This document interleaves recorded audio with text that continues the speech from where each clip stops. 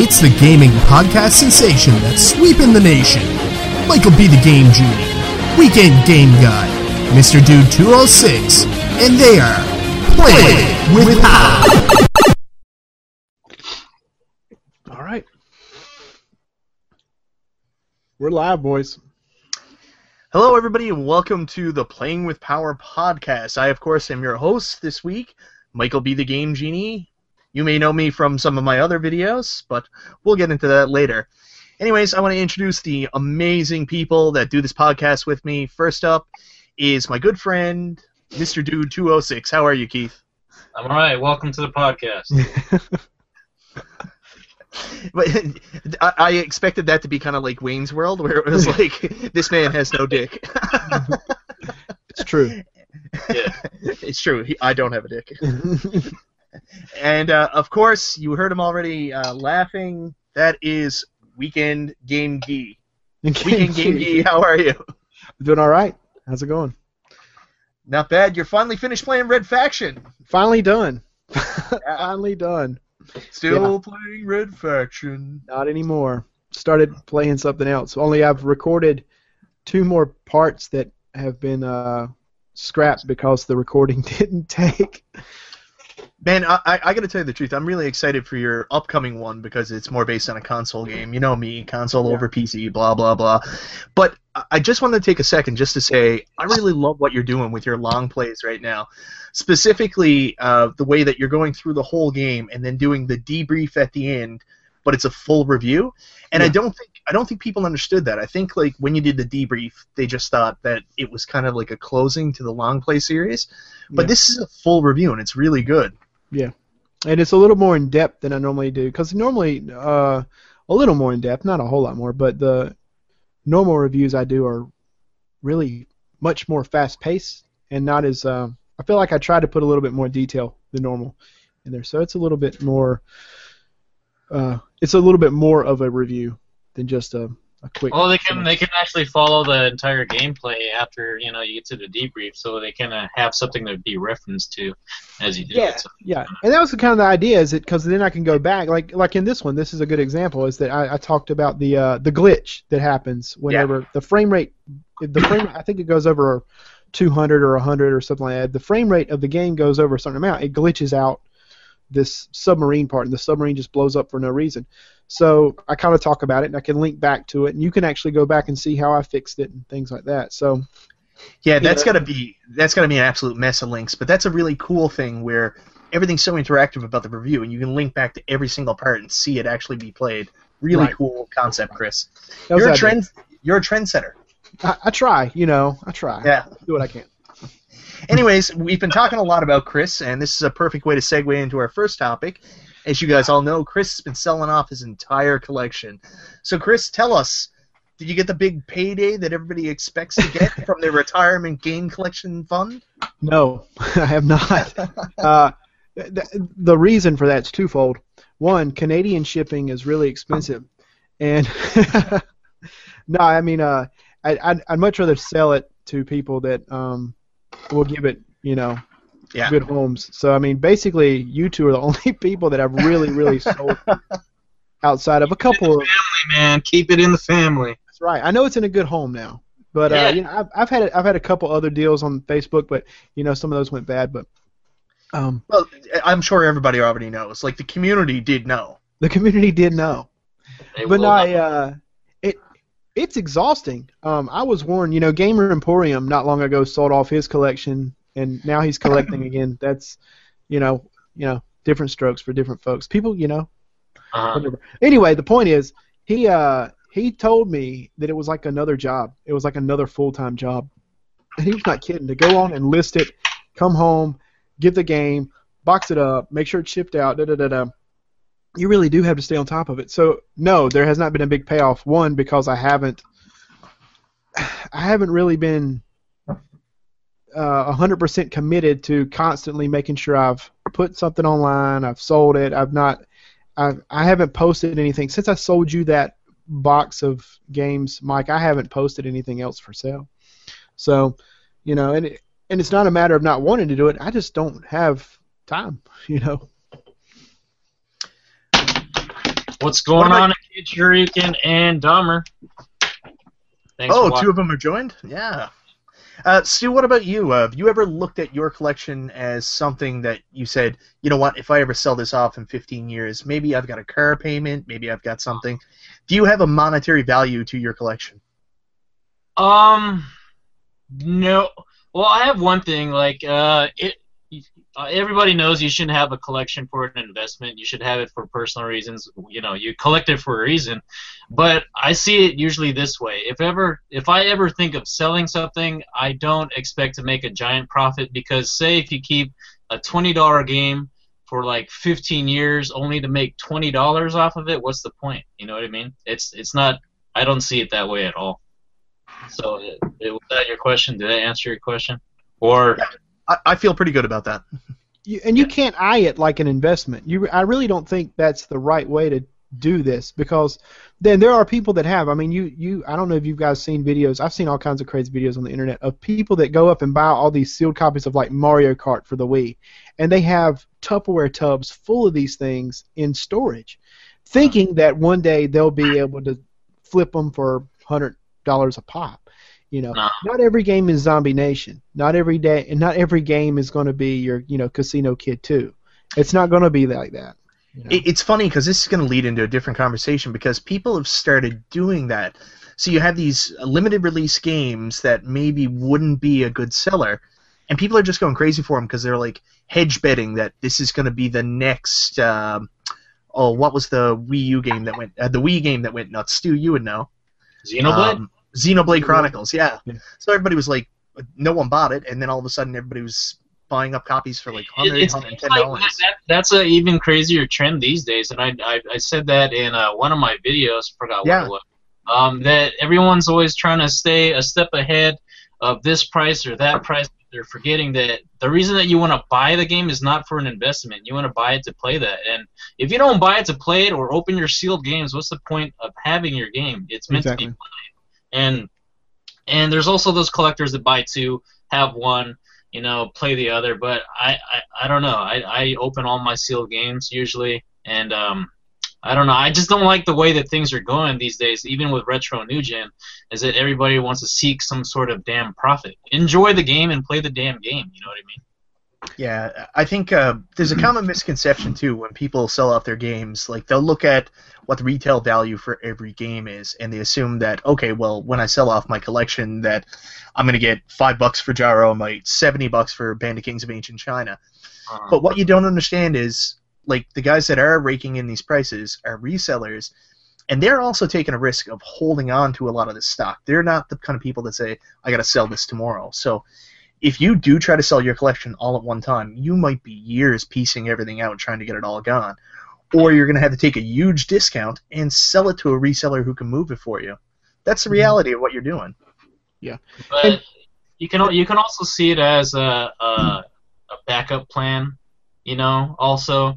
Because the majority of the people that sell off their collections, the first thing to go is their collections for financial reasons. And it's the easier to sell your video games rather than a car that you need as a tool to, drive your family here or there. So the bottom of the totem pole would be, video games and stuff you don't use anymore, regardless of what it is. Video games, baseball cards, stickers, it's and that's why that was the first thing that we started, or that I went to whenever, not that we really need it for financial reasons at this point.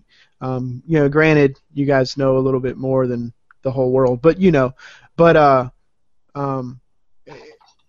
our issue, really, honestly, is space. That is a huge part of the problem now. I mean, I've got boxes in our bedroom that are just stacked up. I haven't opened them since around this time last year. So I mean, what good are they doing me there anyway? You know? We've talked a lot about whenever we see people selling off their collection or selling off collections, we always say real life stuff. But I think you brought up a very interesting point, Chris. I think a lot of people just sometimes realize, wow, I've got a whole wall dedicated to Sega Master System. I never play it. Maybe I should get rid of these. Yeah, and you could flip those and focus on, look, I don't play the Sega Master System, but I do really enjoy my NES. Why don't I turn that into NES Gold? So, I don't know. I think it kind of goes. We had Grub Gun on here way back, last year sometime or something like that. And that Keep was going. one thing. That was one thing we talked about. We talked about focusing your collecting into what you really genuinely like versus, I've got to have all this and I got all that, and hey, look, there's a video game I saw in the pawn shop for 25 cents. Well, I've got to buy it because it's a video game. Yeah, I did that because my previous videos I had a Sega Master System. I was going for that. It's just because I was in some sort of phase, and then I eventually got rid of the majority of it. And also that's how my 64 set's so small, and also I don't have a Xbox 360 just for the reason so I don't have another console to collect for. And there's plenty of times where I wanted to re-pick up a 360 because games are cheap, but I also realized that if I don't have it, I'm not going to buy it, and if I don't have it, then I'm not going to play it either. So why? Just might as well save that money. Just remind yourself of the 360 will crash in a couple weeks anyway, so there's no point in doing it. Stu, I actually know exactly why you got your Sega Master System. If you remember, that was right around the time GameSack did that video on the Sega Master System, and we had talked about it a bit. I'm not joking. That's what it was. Really? Yeah. I don't remember that. Probably. Yeah. Well, that's how that goes, though. You get like a little spark of, man, I'd really like a Commodore 64. You get a Commodore 64, and you're like, what do I do with it? I don't even know how to use this thing. It's like me. I was like, man, damn it, I really need a ColecoVision. And then I was like, all right, I got a ColecoVision. Now what do I do? I've got a ColecoVision in a closet with one game that's never been used. I wanted it, though. I really did, because it's got some of the best arcade ports during that Donkey time. Kong. That was some That's the one early videos of yours, Mike, with the Coleco. And Yeah. Have you picked up anything for them since? No, nothing. I haven't even turned them on since. Wow. I got them. I got them home. I got them home for that weekend. I played them a bit, and I was like, "This is awesome playing these old games." But then I realized I don't really have room to keep them active in my rotation, so they just kind of sit in storage. Yeah. And that's another bummer because that's something you got to think about is like, not only do the games take up space, but the consoles as well. Oh man, the consoles take up more space. Yeah, you've got this crazy spaghetti mess fire hazard behind your TV. Every time I like me, you're buying like 2 and 3. Well, or Stu, good lord, how many CRTs and PVMs and LCDs and just all over the place. Hey, that takes up space too. The rule is if I get one, I have to get rid of one that's of less quality and it's out the door. So I've gotten rid of a few. I'm only down to 56. What if more game collectors did the same kind of thing though? With I've got this copy of Super Mario Brothers and Duck Hunt. Maybe I should get rid of this other copy of Super Mario. Like, how many of us have like doubles and triples of games stacking up for no reason whatsoever? See, this is going to lead me into a very different discussion because we're talking about why don't people just let these things go? I'll tell you why they don't let these things go. Like for me, for example, I have a load of doubles. I don't sell things, so every now and then I'll help somebody out or I'll do a trade with somebody, but it's very rare. But most people won't let them go because if they do let them go, they're expecting to get retail prices for them. That's just the reality of it. Like the people that do let their doubles go or let these games go that they don't want anymore, first thing they do is they say, you know what, I really want to help another gamer out. Now let me go to eBay and find like the most recent buy it now prices and I'll charge them that. No bueno. No bueno. Not everybody does that now, but there's a lot of people that do. Yeah. Yeah. Takes up a lot of room. That's a big thing. It takes a lot of room. So I find myself doing the flash card, but it's a nostalgia factor, big deal. But you can't hoard everything. You know what I mean? You're gonna have to get rid of it someday. Yep. One day. If you don't, you're gonna have to pay to store it. Yeah. So it really depends where you are in that time of life, where your mental state of when you need and when you want to get rid of it, if you need to. But Chris, like you said, you had to do it because you had to do it. So bravo, sir. Brave man. Thank you. Well, now if I just get off my butt and actually get it listed and sold, I mean, I got literally right next to me, I've got Karnov. This is Karnov in bubble wrap, ready to go. This is part of the deal that the community will know about. Huh. And I've got Boxed Adventure Island. Nice. Yeah. And I got behind me, you can't see it, but I got Mad Max in a box back there. Yeah, I think. I think. Yeah, is it as bad as Swamp Thing? No. No, As God. you know now. That wasn't a good game. Oh God, no! Swamp Thing is not a good game. I mean, I've finished Dr. Jekyll and Mr. Hyde, and I've got a lot of patience and competence for these games. But Swamp Thing is right up there with the most terrible things you will ever play. Yeah, that's part of the reason why I was eager to sell it. So bad it's good, or it's just horrible. No, there is no redeeming qualities. You should. Outside the fact that it's uncommon.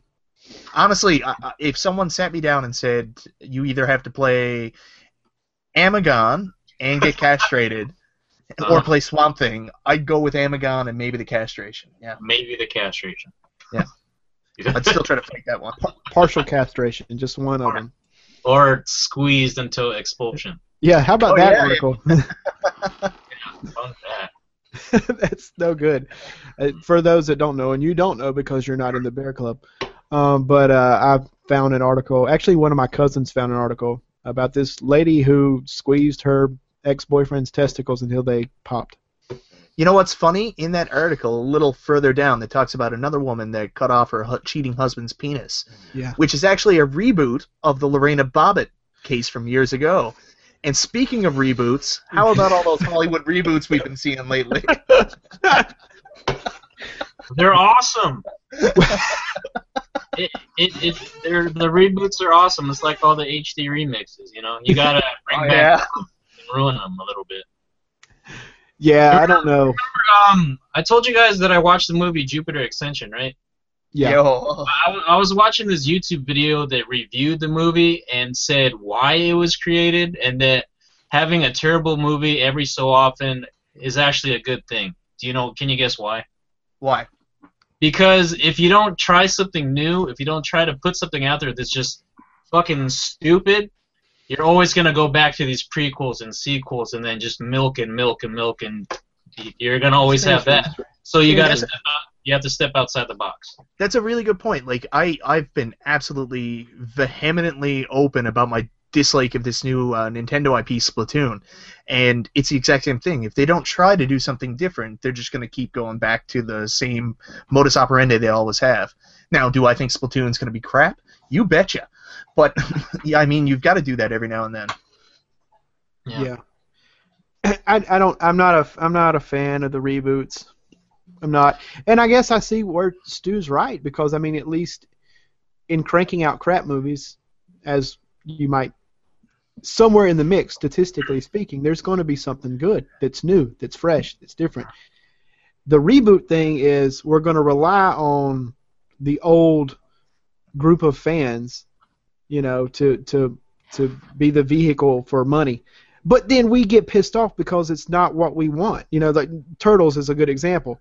I didn't go watch it, and I still haven't watched it. I have no intentions of watching it just because. Yeah. RoboCop as well. Oh yeah.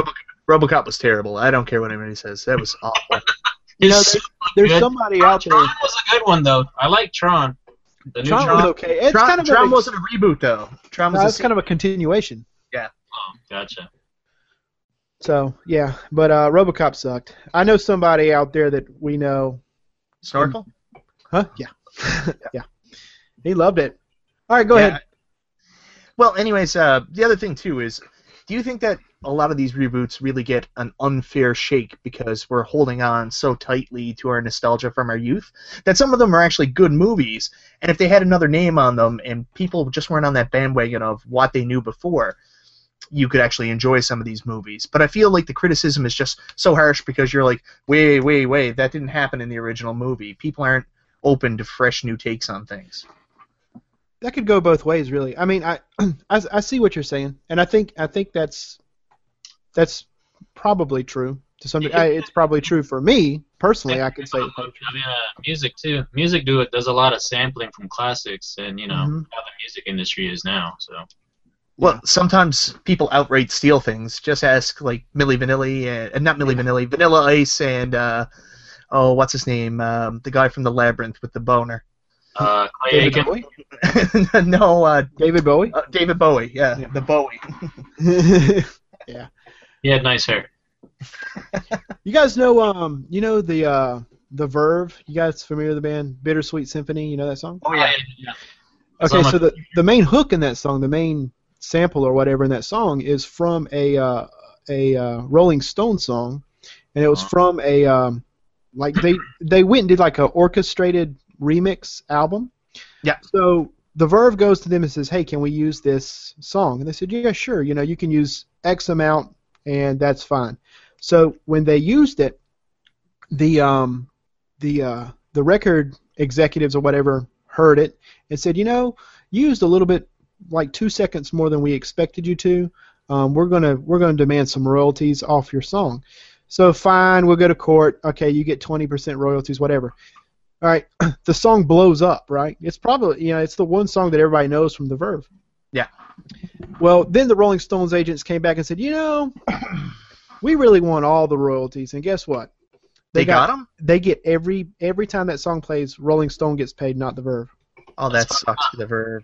That's like Mary-Kate and Ashley getting royalties from Full House that's been over for 30 years. Yeah, but all the royalties. I'll throw out a couple of reboots to you now and just get your opinion on them. What'd you think of the rebooted Friday the 13th? I actually liked that one. I did. I liked it. I liked it for what it was. I guess. Yeah. It's kind of a. I don't know. I didn't hate that. I really liked it too. I felt Jason was a little too smart, and I really didn't like the underground pathways that he built under the camp. However, other than that, that explains how come he could just literally walk and just be wherever. You know what I'm saying? Like, that's how I kind of took it. Like, when I watched, I went, "Oh, that's how come he never has to run." You know what I mean? No. That's what I said. Well, yeah, a lot of people said that, but it's just dumb. It's like, I don't have to run because I can go into this little troll village and then run really quickly underground. Right. That's what I would do. They should reboot Leprechaun. They did reboot Leprechaun. You're kidding me. No, they did. They did, and it was awful. They rebooted Leprechaun, and they actually, instead of getting Warwick Davis back to play the Leprechaun, or continuing that, what they did was, I haven't seen it yet, I haven't forced myself to watch it, but they brought a wrestling little person by the name of, I forget what his name is now. Watch wrestling, I should know. But they brought him in, and instead of him being like a wisecracking leprechaun, he was just this little monster that you barely saw on screen at all. So there was no back and forth between the leprechaun or anything like that. How horrible is that? Yeah. Well, I mean, Leprechaun wasn't exactly a monolith of cinema either, but I disagree. I think it went off a little off the rails when they went to space, but no, it was very good for you got to understand, for a cheesy horror movie. You're right. These guys are given like $8,000 to make a $3 million movie, and they're like, make magic happen. Yeah, you got a good point. That's a good point. And like the Friday the 13th movies, originally, it was the same thing. They were given very little budgets, and they said you have to churn one of these out like every 9 months. Jesus. It's all about budget. All right, what are the reboots, Mike? Well, we talked about Turtles here a little while ago, and a lot of people hate Turtles because it's not the original movies. But I'm going to be honest with you, when the original movies came out, a lot of people hated the original movie because it wasn't the cartoon. And when the original cartoon came out, everybody the people that were familiar with the comics didn't really like the cartoon because the comics had a much different vibe about them.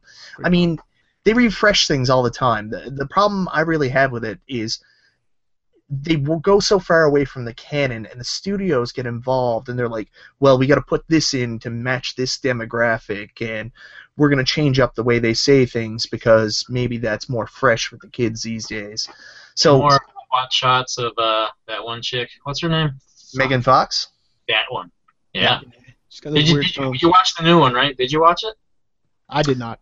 I did, and I'll tell you something. She was in the truck, and then they just had her bend over for a quick scene. Yeah. I'll tell you, I watched it, and you know what? I don't hate it. I thought it was okay. I didn't like Shredder. I thought Shredder was stupid. And I was like, why doesn't he just transform into some alien stupid ship and fly away? But he did that in X-Men too with the Silver Samurai, which was yeah. I didn't like that either. I didn't either. And I could bring them in the room right now, all those comic books for when he fought the Silver, and I was like, what? I was really Nah. But for what it was, once again, it was for what it was. It was okay. I think sometimes you got to keep an open mind for these things. If we're gonna, I know this is not reboots, but we're talking about movies that follow canon and how people get upset. I mean, I don't think anybody can disagree with me that Guardians of the Galaxy is one of the most critically acclaimed movies of Geek Nation in the last number of years. But, I mean, for anybody who's actually read any of the Guardians of the Galaxy, that is so far off base. It's not even funny. Well, the movie was refreshing, you know what I mean? It had a certain style to it, which I enjoyed, you know, even though I didn't read the comics or whatever. I actually thought it was going to be like a suck-ass movie because I didn't know anything about it, but it happened to be like the Star Trek reboot. Yeah. Was that a reboot? Yeah. That was decent. I like that one, too. Yeah, we'll talk about that one in a second, but I just want to go back to why I think Guardians of the Galaxy, everybody loved it so much, is because really nobody read it. So there wasn't this major online fan base doing the movie before it didn't even come out. You know what I mean? Because it wasn't that popular IP like Fantastic Four's not really that popular, but X-Men, for example. Yeah. Yeah. And what was the movie Stu just said? I'm sorry, I lost it on my train of thought there. Star Trek. Batman. Star Trek. Batman. Batman's a good example of one that's really the reboot. The Batman Begins series, the Christian Bale ones, are. Yeah, but that's a generational thing almost, though. That kind of tapered off for me as well. But Star Trek, I didn't watch the second one because I remember I was at a buddy's house and I thought I was watching the first one, but it was actually the second rebooted Star Trek. They were kind of the same to me. Did you watch both? I'm a huge fan of both those Star Trek movies, and what I've got to say that I really liked about it was they rebooted it, but at the same time paid a lot of homage to the first movies. So they didn't destroy what happened in the first movies. They just said, because of this weird time continuum, now there's going to be a different different chain of events in the Star Trek universe without taking away from what happened originally. Yeah. So that was cool. That's like a 1A reboot. Yeah. Without you stay true to the source material, I guess is the way to put that. You know, you stayed true to the source material while getting to deliver your own vision, which a lot of my problem with these reboots is a director comes in and he's like, yeah, I watched some of that old cartoon and I watched the old movies and I didn't really like it. I'm going to go with my vision. Yeah. So we're going to do my movie. And a perfect example of that is the new Fantastic Four movie, because the guy who did it is also the guy who did that weird teenage power movie Chronicle. And people have seen the screener for the movie because the movie's done, and they said, yeah, I don't know why they didn't call it Chronicle 2 instead of Fantastic Four. So he really did make his movie, the only one apparently he knows how to make, which is Chronicle. Did you guys like Chronicle? I didn't watch it. I didn't see it. It was okay. So, but the whole reboots of everything, it's at least they're trying. But I'd say I don't know. There is a lot, but what else is there? You know, not a lot of people are interested in going outside the box to see a different kind of movie if they're not comfortable seeing a blockbuster like Jupiter Ascending, which pretty much bombed. You never know. You never know. I feel bad for that Jupiter Ascending, but I really say for example they came out with something that's a unique idea, like Waterworld came out today. I'd go see that as long as it didn't look hokey. My problem with Jupiter Ascending is in the previews and everything, the guy from Magic Mike. I mean, he honestly is just such a terrible actor. Yeah. Whenever they try to put him in a serious role, The second I saw he was in it, I was done.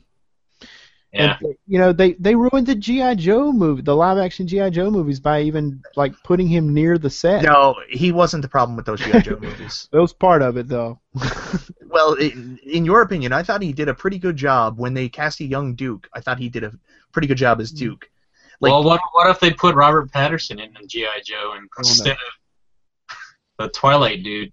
Would he still sparkle? Yeah, and as Duke. Sold. I'm in. Yeah. I'm into some sparkle. Me and my wife got into a conversation about this last night about this is gonna get really weird. They're gonna reboot Spider-Man again now, right? What? Yeah. That's the new news. It's been a year. No. But what's happening now is people have been craving for this for a year. That they're fed up with Sony because Sony obviously can't make a competent Spider-Man. I'm going to be honest with you. I've liked all the Spider-Man movies that Sony have produced. Have I thought they were perfect? No, but they do an okay job. But finally, Sony have given the rights back to Marvel. So now everybody's blowing up. They're saying, oh, Spider-Man is coming back. This is where I'm going to be a little uncomfortable talking about this because I'm probably going to get looked on very negatively. But I'm going to leave it open. I'm not going to say anything. I don't have an opinion. But one of the things that came up immediately was an actor. I don't know who he is, but apparently he does some kind of comedy trio type show, and he's African American. Immediately he went to the press and said, I should be the next Spider-Man. Everybody's tired of seeing a white Spider-Man. They should consider casting me. So now everybody is up in arms. People are running back and forth with different opinions.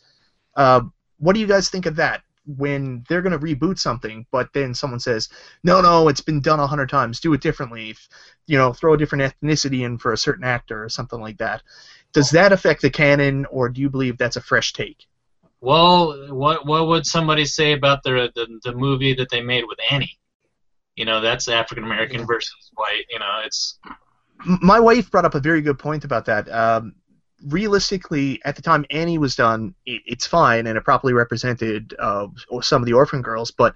And I'm not saying this, but based on the demographics, how do I not get in trouble for saying this? Based on the demographics, Super Chinese.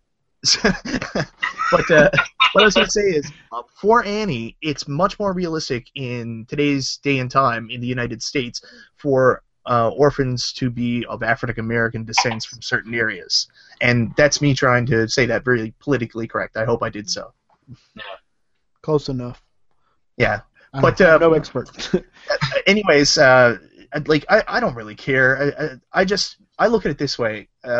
I don't care if they come out with a new cartoon and they say Peter Parker doesn't exist anymore. We're going to go with Jim Johnson as the new Spider-Man, and he's African American.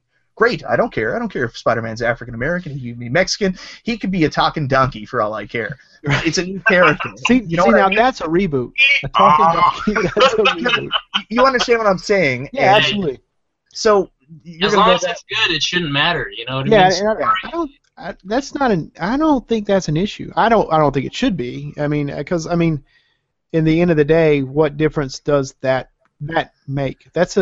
It's a bone of contention. A lot of people are upset because Fox's version of the Fantastic Four actually cast Johnny Storm as African American character and his sister white. And not to get into race issues, that's not what I'm trying to do, but that did come up, and a lot of people are upset about it. You get one side saying, wow, brave approach for Fox, while other people are saying, you're not going with the canon.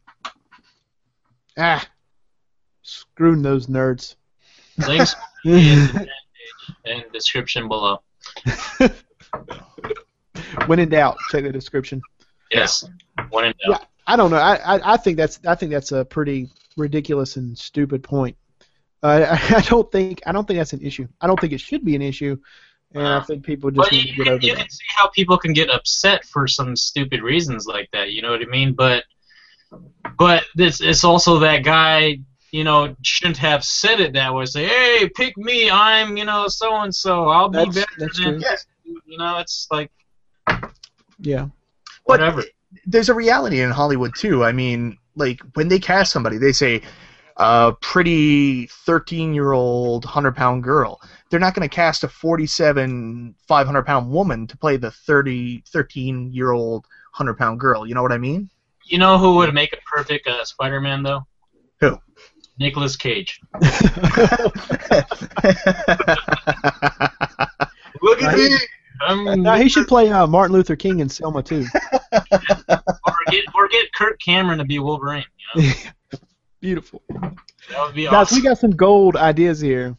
Yeah. Well, speaking Marvel, if you're watching, we want Kirk Cameron as Wolverine. So, anyways, speaking of interesting casting choices, we went from a race issue. Now we're going to a gender issue because there is going to be another reboot, and that's going to be of the Ghostbusters with an all-female cast. So, without getting yourself in trouble and having your wives and girlfriends move out, what do you think? I just don't think they need to reboot it at all. And it's not all female cast. It's that I don't think they should reboot it at all. Secondly, what's that one chick that's going to be in the Ghostbusters reboot? Melissa McCarthy. Huh? Melissa McCarthy? The comedian that was in like Identity Theft? Is that who you're talking about? Yeah, that's the one. I hate her. I hate her with a passion. She's not funny. She plays the same character in every movie because her husband writes all the movies, and she just plays the same stupid character. I hate her. Please quit Hollywood.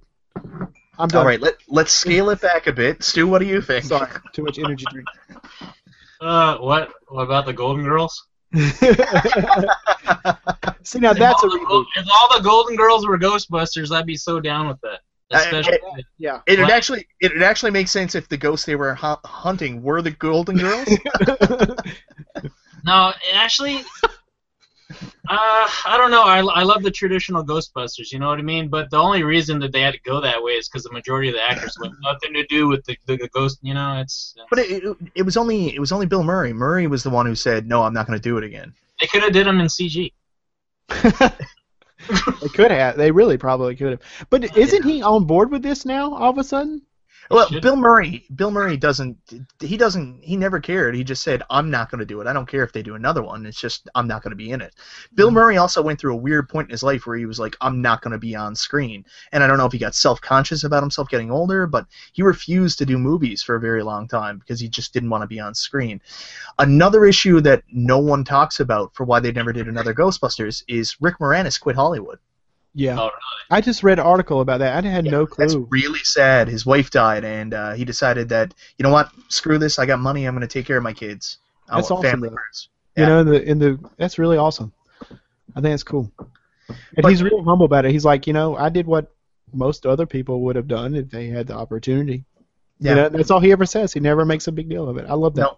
And like they talked about it, like he said, you know, I want them to have the same experience that I had coming home from school and smelling the food cooking as they come in the door and stuff like that. That is really cool. That is awesome. Rick Moranis, I love you. You know what? You could do one more movie. It's called Spaceballs 2. Get on it. Yeah. Just come out of retirement, do that. Then you can do whatever you got to do. But, so, Stu, what do you think of the all-girls female Ghostbuster cast? I don't know if we actually get an answer from you. I'd welcome it, actually. It'd be fine. It'd be something different, obviously, just like, you know, the Jupiter ascending idea. But, you know, it'd be something fresh, something different. But I don't want them to be, like, super girly where they can't do shit.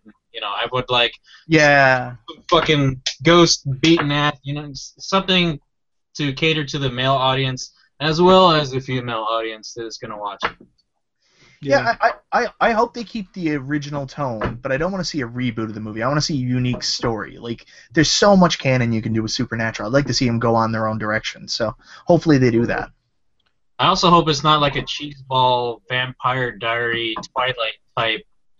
I want them to get with the old movies that they're redoing. They're like sugarcoating it. Why don't they get to like the gritty '80s type, punch your mom in the face type action, and still have good quality to it? You know, does that make sense? You know, I miss the '80s movies because they were just so raw.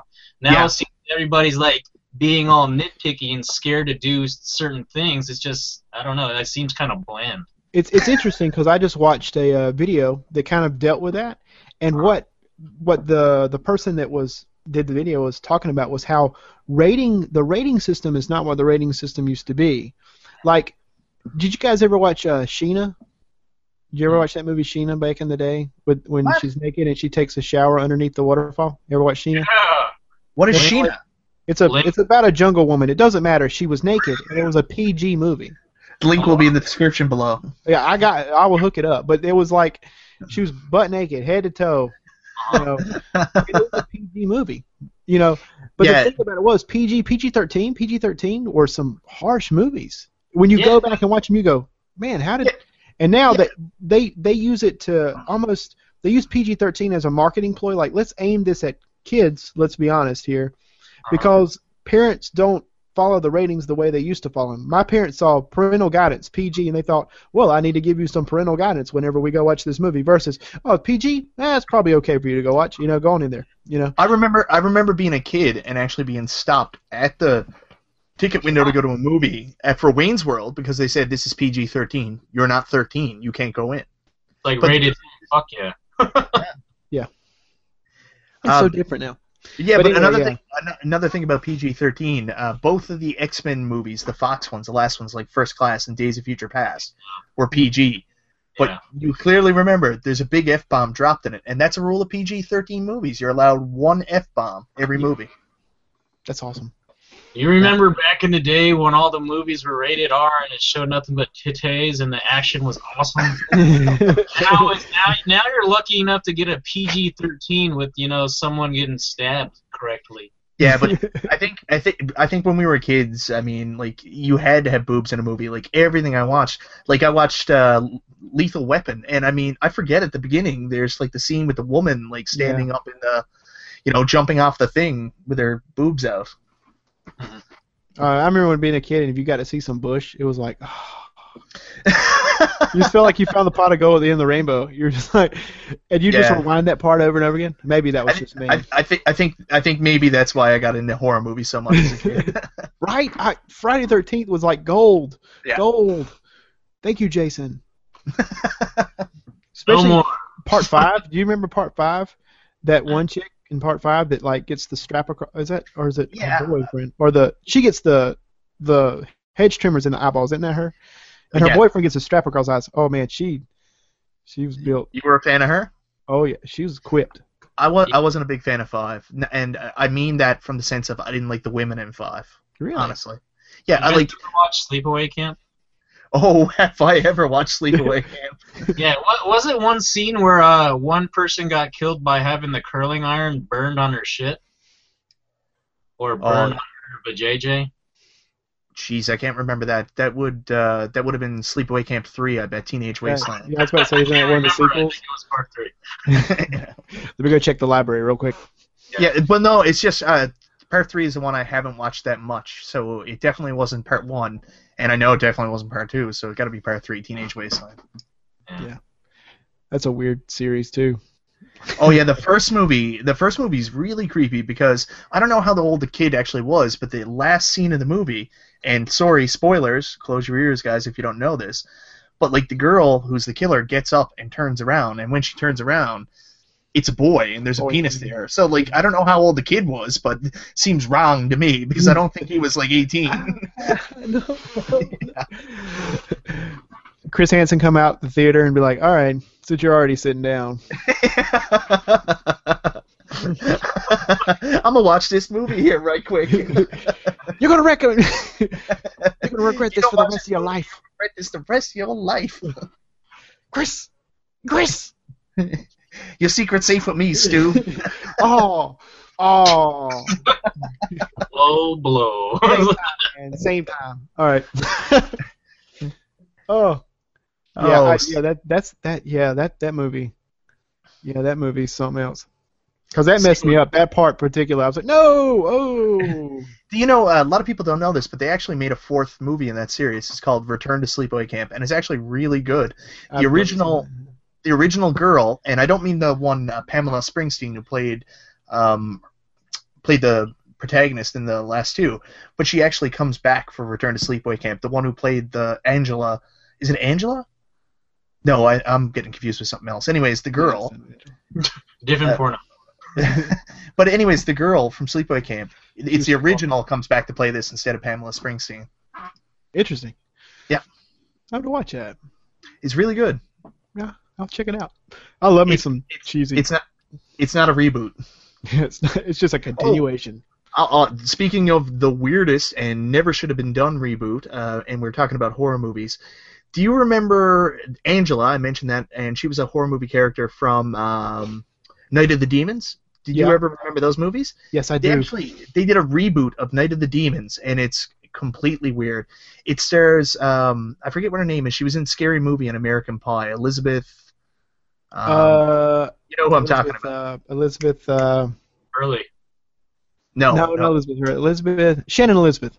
Shannon Elizabeth. Yeah. So she plays Angela, and guess who one of the other characters in the movie is? The hero of the movie is a grown-up and very strange-looking Edward Furlong. Ew. Yeah. That's gross. Yeah. Why would they reboot that movie? I have If no there's idea. one movie that did not need a reboot, it's No. Night of the Demons. Although that movie, I mean, me and a bunch of buddies rented that and watched it in, was it the first one or the second one? Whichever one when the guy goes to the bathroom and he's going to take a piss and he picks up the toilet and the head's in there like, hey, do you know what I'm talking about? I think that might have been 2. Well, every one of us, we are grown men, like 18, 19, 20 years old. I mean, that's a man, more or less. And we all screamed like little girls whenever that head was, because we were not expecting that. So those Tremors. movies are good. Those are fun. Was that Pardon? Tremors? Tremors with the toilet monsters? No, that's They're in the Ghoulies. ground. Yeah. Yeah, Ghoulies are the toilet monsters, yeah. What was Tremors in? Wasn't Tremors a similar? Tremors were the giant earthworms in the Sandworms. desert. Gotcha. Kevin Bacon. Do you know they're doing another Tremors movie now too? What Yeah, and the hell, guy. Hollywood? What? What? What? What? What'd you say, Chris? I said, what the hell, Hollywood? Oh, No, That's what I but said. it's not a reboot. They're actually making Tremors 6, and it's most of the original cast are coming back. Like the guy that used to be the father on Family Ties. The gun guy is back, and I think Yeah. Reba McEntire might be back too. Nice. Yeah. I like the gun guy. Oh yeah, Earl, I think his name was. I think you might be right. And he had that. Yeah, that was cool. I need to watch those movies again. Well, I Yeah, guess but- you can say that those reboots of movies were somewhat good, but looking for, Kid Sharuk, and he's in the comments, and he said he doesn't want it to be rebooted. Ghostbusters? Just so you don't ruin it, but say if they rebooted like The Goonies, or they rebooted Mad Max, which they are, we just don't want them to mess with certain things that we have memories about. So that's why, Well, don't. you know what? I'll say this about Mad Max. For people who say Mad Max doesn't need a reboot, watch Beyond Thunderdome again and tell me that doesn't deserve a better ending to the series. Yeah. Yeah, please. What we're going to do now, we're going to drive with the pig shit. I don't know. I watched Beyond Thunderdome for the first time in like 25 years the other night, and I was like, dear God, I am wasting my life right now. Yeah. This is horrible. Yeah, Yeah, Road Warrior that's- was really kind of like the perfect end to me. Yeah. It was like so open-ended and just like leave it. They did something that I hate. Like I never watched the Man with No Name trilogy, Clint Eastwood, until later on in life. So when I was watching, like basically what they did was they bring the same actors back that appeared in the last movie as different characters. Yeah. And Mad Max Beyond Thunderdome does the exact same thing because they Yeah. bring back this guy as the pilot, Yeah. and the whole time I'm like, oh man, I can't wait till Max and him meet face to face and realize that they were buddies and they knew each other from the Road Warrior, and then Yeah. they meet. And, no, he's a different guy altogether, and I was like, oh come on. Yeah. Once again, I hated that one. Road Warrior is by far my favorite of the three, just because I don't know. Because he's got that kid that does backflips and stuff, and he's got a metal. He's got the power blade boomerang. Yeah. That's cool. And the Just guy like tries to Lord catch it, puts his Humongous. fingers off. you guys ever see the movie Death Race? No. The It was- one with Jason Statham, the reboot Yeah. of Death Race 2000. Yeah, Yeah. that's a reboot. Did you like it? I liked it. Yeah. Okay, yeah, but I like Jason Statham because I'm kind of hot for him. Yeah, it's True. it's his epidermis. Yeah. Well, anyways, I think we all are to the consensus that maybe they don't need to make any more reboots. We agree. We'd like to see new, unique movies as long as it's not Jupiter Ascending. So, no more reboots. Speaking of people moving away from doing anything that's more reboots or bringing up nostalgia, let's talk about Sega, who have decided that they are done with the console game industry. Yeah. Did you guys not see that coming? They should be done with Sonic anyways, because Sonic, you gotta be put to bed, man. Sonic games are just. I don't understand how they went ahead with this Sonic boom. Like, dear God, the minute they put the pictures out there, the entire internet exploded. It was worse than Kim Kardashian's nude pictures. Like, everybody flipped out. They were like, whoa. what's with Knuckles' scarf? Is he, hey? But we didn't know, and everybody hated it. Yeah. And they were like, why are they all so weird and like they look like they have this fake attitude? Everybody hated it right from the start. So right from the beginning, it was doomed, and they still went ahead with it. I don't know if Nintendo got into their ear and said, let's make a really shitty Sonic game, like really shitty. What company ended up taking Sega? No, Sega still exists. They're just not going to make console games anymore. They're just going to do PC and mobile. Yeah, but I thought some company picked them up or combined with them recently. I thought it was the other way around. And actually, now that you mention that, that's actually terrifying because wasn't it Atlas? Yeah. They took Atlas on. You may be right. I can't remember who it was that jumped in there though. I thought it was Atlas, and they took Atlas on. Sega bought out Atlas, because I remember we had a huge discussion. It wasn't on this podcast. It was on the NL Gamer podcast. But we were like talking about the crossovers that could happen. Like, what could happen if, Atlas had a chance to make the new Shining Force game. So does this affect them? I don't know. Because I don't know. Well, it would affect it from the standpoint that they wouldn't. Those games, if they came into being, they will not end up on a console, which sucks for you, Mike, but it's okay for me. Whatever. You can play it on your phone.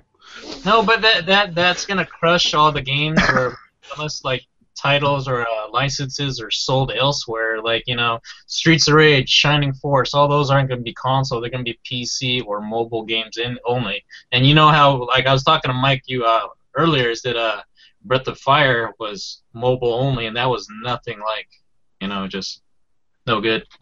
Yeah. Well, the problem with that Breath of Fire game, like I said to Stu, it wasn't that it was a Breath of Fire game only sold on phones. The way that it was reviewed, people actually looked at it and said, this is not a Breath of Fire game. This has no similar qualities. I mean, the character's not even called Ryu. There's no Ryu, there's no Nina. Like, I mean, for God's sakes, every single Breath of Fire game went by that pattern. This one was basically another IP altogether, and they were like, well, let's stick the Breath of Fire name on it to sell it. Yeah, that's stupid. Yeah. There's a couple other instances of that happening in video game past. Yeah, I'm pretty sure Breath of Fire Dragon Quarter was the same thing. Yeah. Super Mario Brothers 2? Well, that's a little bit differently, because I think Miyamoto actually worked on Doki Doki Panic and said, you know what, this would be a pretty cool idea for a Mario game in North America. And he was right. I mean, for all the people that say, oh, it's not a Mario game, that's a unique and very interesting game that changed the landscape of the way games were done after it. It's funny. It's funny because I really, as a kid, for a long time, that was my favorite Mario game. Yeah. For a long time, that was my favorite Mario game. Now I've gone back and really grown to love Mario 3 again. But for a long time, Mario 2 was my favorite, which is interesting. But that's not Sega and whatever. Luigi's jump. Yeah, the Luigi legs. Yeah. I'd exploit the hell out of the princess, though. And I also like to use her on the game. I'm not a fan of Toad, huh? No, not so much. I only play with Mario whenever I play that game. I never use anybody else. Mario. No, the princess, like, I always used her because, you hover for so long that I always felt like I was flying, basically, throughout the game. So I felt like I could move quicker through the game that way, if that makes sense. That felt like a crutch for me, but I think that she had a harder time picking up, like, the vegetables. It took longer, I think you're right. Yeah. But, because they all had their, like, balance. Like, Luigi jumped higher and whatever. One was faster, one jumped further. I know. Yeah. Luigi had the Jimmy legs. The Jimmy legs. Have you guys watched the Sonic show? Have you guys watched any of that show? Oh, the new one? No. Yeah. You watched any of it, Stu? Yeah, the new one. There's a new one? Yeah. No, I haven't. Because I watched, I got kids. Surprise. And at my mother's house, they love some cartoons. And it was on there it was on the list of cartoons on her little TV guide thing. And so she turned it on. And I sat there and watched it. It's It's not good. It was not a good show. They've never really been able to make a good Sonic cartoon. Like that Sonic Underground, all that stuff was terrible. Like the very first Sonic cartoon was kind of okay. Ducks, that one? Yeah, that one. Yeah. That was kind of okay. Yeah, but my kids like it. But see, that kind of, you can kind of think of that back toward the reboot of movies too. It's like the generation that's coming up, they have no prior knowledge of what it was, really, unless you're like me and you force feed them good stuff like He-Man and whatever else. But yeah, I mean, I don't even have kids. I just find random kids and I'm like, hey, watch some cool cartoons. Yeah, you shouldn't bring them in your house like that. Mike. I met this really interesting guy for NBC one night doing that.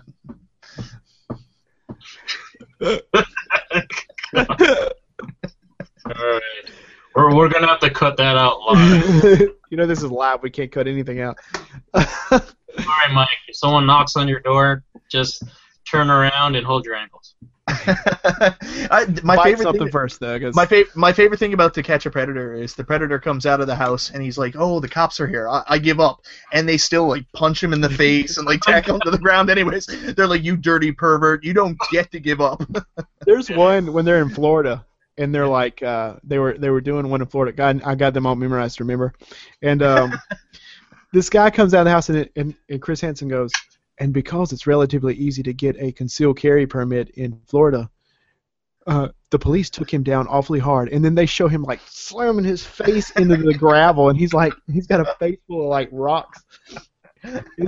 Oh man. Oh, there's one, because Chris, you got me hooked on this now. But apparently this guy has some kind of disability, and he was like really weird about it. But they still tackled him to the ground, and he was like, "I knew I was going to get arrested." And they were so, like, that. I wonder sometimes, like, could that bring up charges against the police? Like, if they do assault somebody with, like, a mental disability that way? I don't know. That's part of the reason why, all those charges got reversed? No, that was more because of, like, what was it, like coercion and all kinds of weird stuff they got charged with. The cops were like, "Hey, you know what? NBC, you do our job for us." Yeah. Or ABC, whatever channel it was on. Whatever channel it was on. I think it's NBC. Yeah. But yeah, because they're, whatever. Yeah. Sega's going to have a game on the PC that has to do with To Catch a Predator, so... I'm going to get that one. I Yeah. think it's a limited edition. So. I think that was actually on the original NES Friday the 13th. Yeah, To Catch a Predator. Yeah, people don't talk about this, and I know this is way off track, but in Friday the 13th 3, Jason was a pedophile, right? Yeah, what? Like in real life? No, not the guy who played Jason. I mean, his character actually raped the Chris, the girl that went away for a while and then came back, and she was like, "Oh my God, it's you." Oh. That was the storyline. He raped her when she was like younger. Oh. Do you get that now? Oh. Yeah. Whoa. That completely changes that movie entirely. Yeah, I know. That movie's so weird because even when Jason, even when he was coming at her, like, it's not like Jason, because no pun intended, right? But Jason is usually that stoic, like, even when he was before. But in this movie, he kind of had that weird, like, smile, like, when he was getting up on her. Yeah. Yeah, it was implied that he molested her, because why'd he leave her alive? Yeah. Ah. I know, ruins it. Or makes it better in a way. Like, not better, but you know what I mean. Like, it makes it, like, more, it makes his character a little more twisted and a lot less, like, maybe he's not just crazy psychopath. There's a lot more planning involved there. There's a lot more methodical. He might look weird, but he's... And we're going back to reboots again. That was my problem with Jason. I don't want him to be cunning. I don't want him to be devious. I want him to be this... childlike mongoloid that hallucinates that his mother is telling him to kill people. That's what I like about Jason. But then he became something else.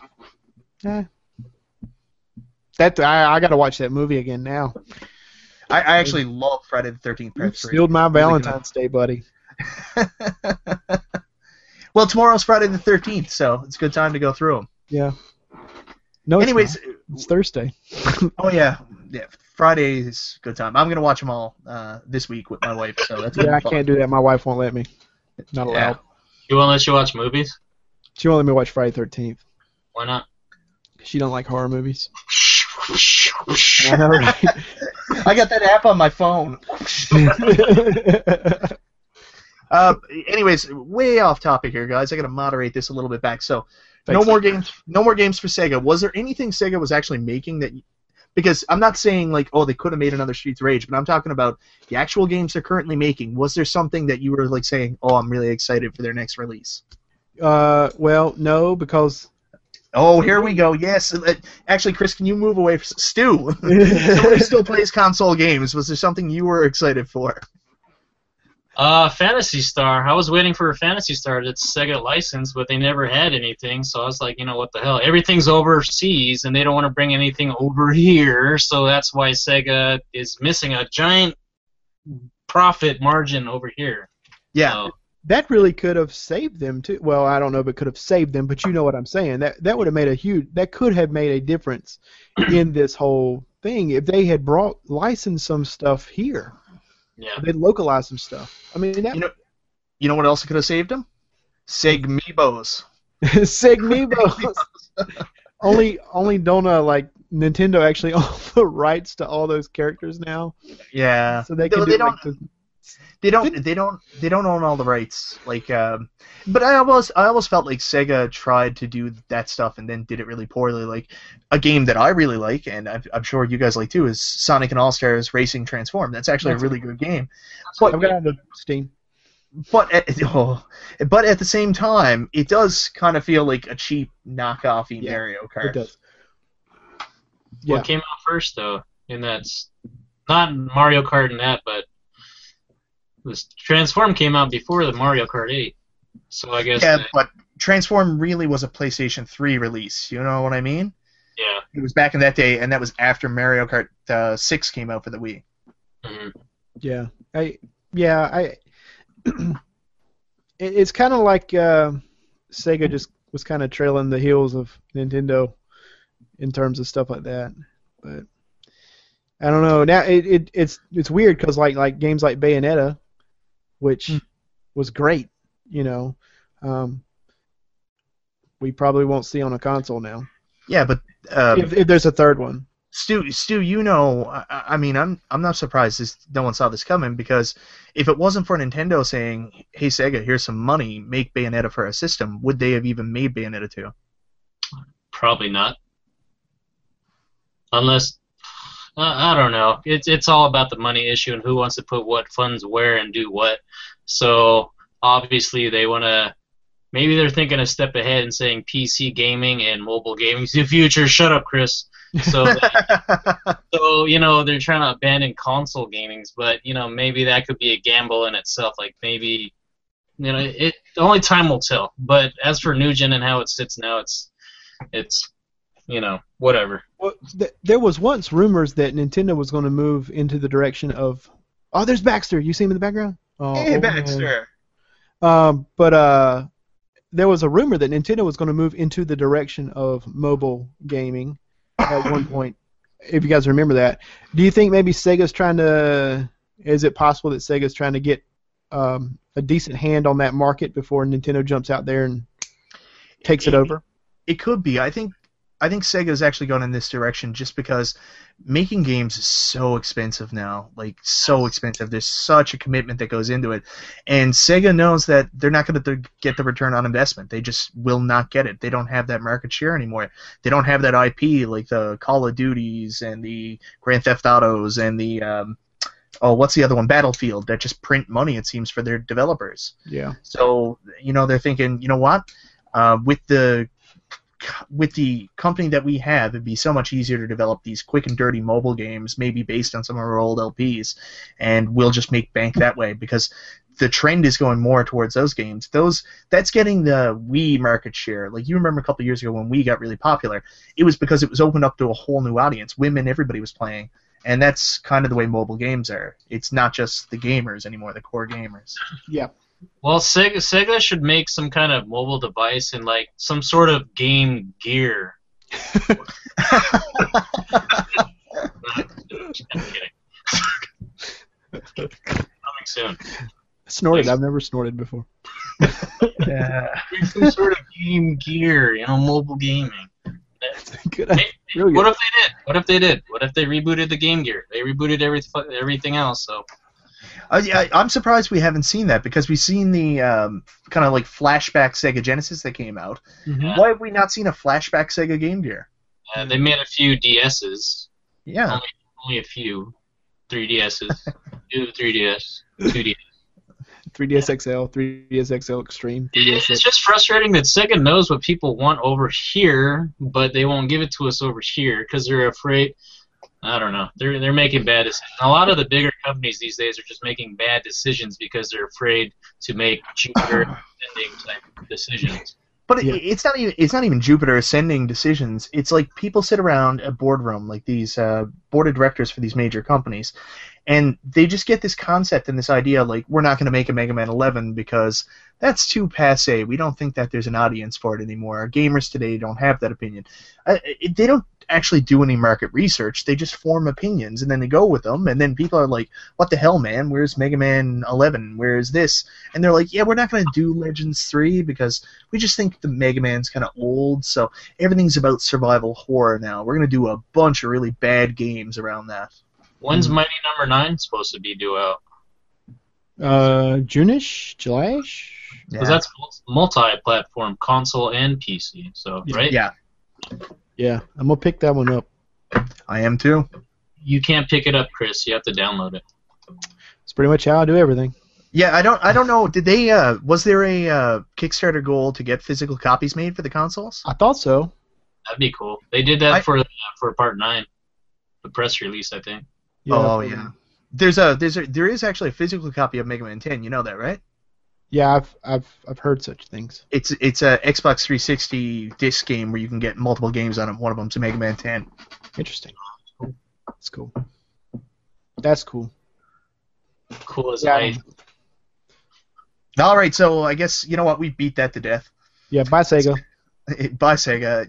Really sad, but maybe you should have made another Streets of Rage game. Yep. Yes. Or Golden Axe, or something sensible. Or Blaze. Blaze versus that chick from Golden Axe in a mud pit. Fighting kids. You know what? I forget the game. That'd be a cool show.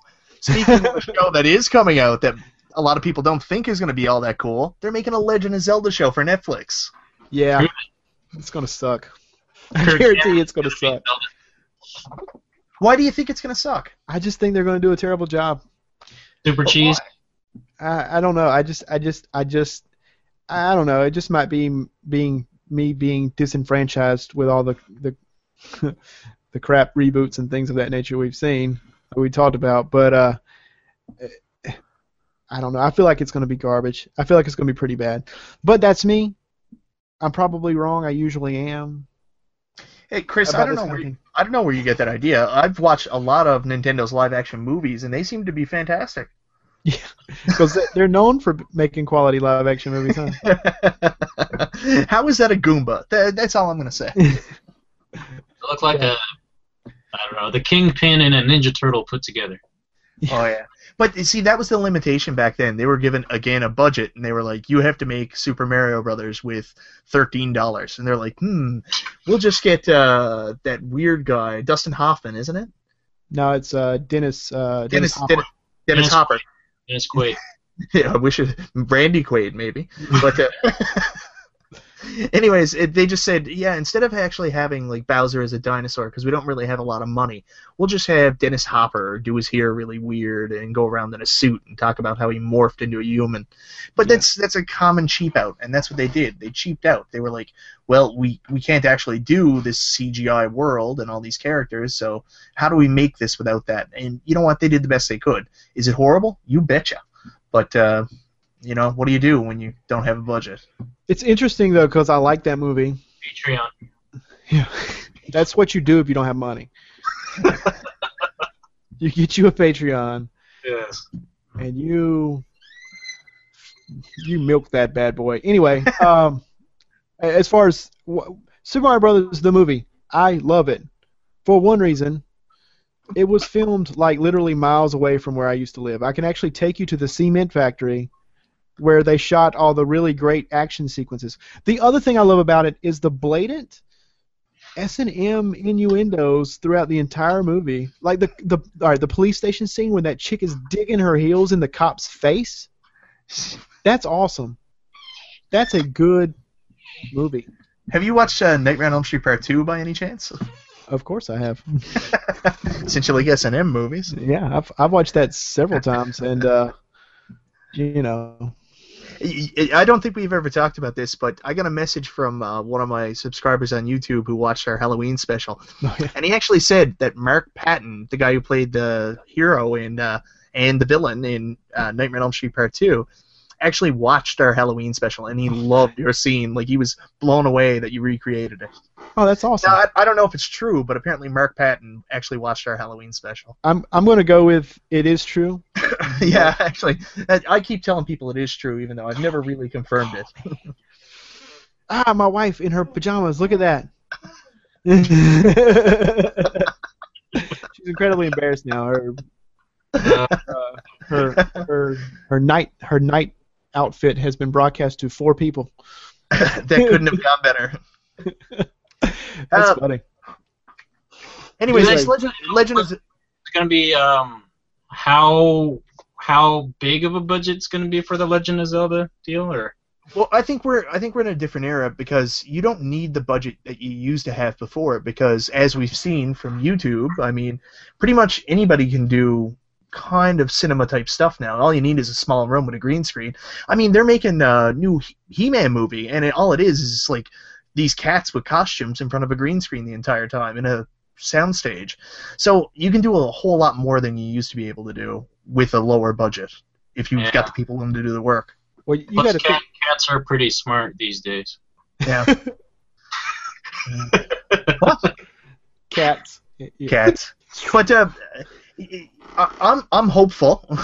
I'm hopeful. I'm going to be honest that they can do this well. I've watched a lot of the Netflix-produced shows. They are of high quality. Yeah.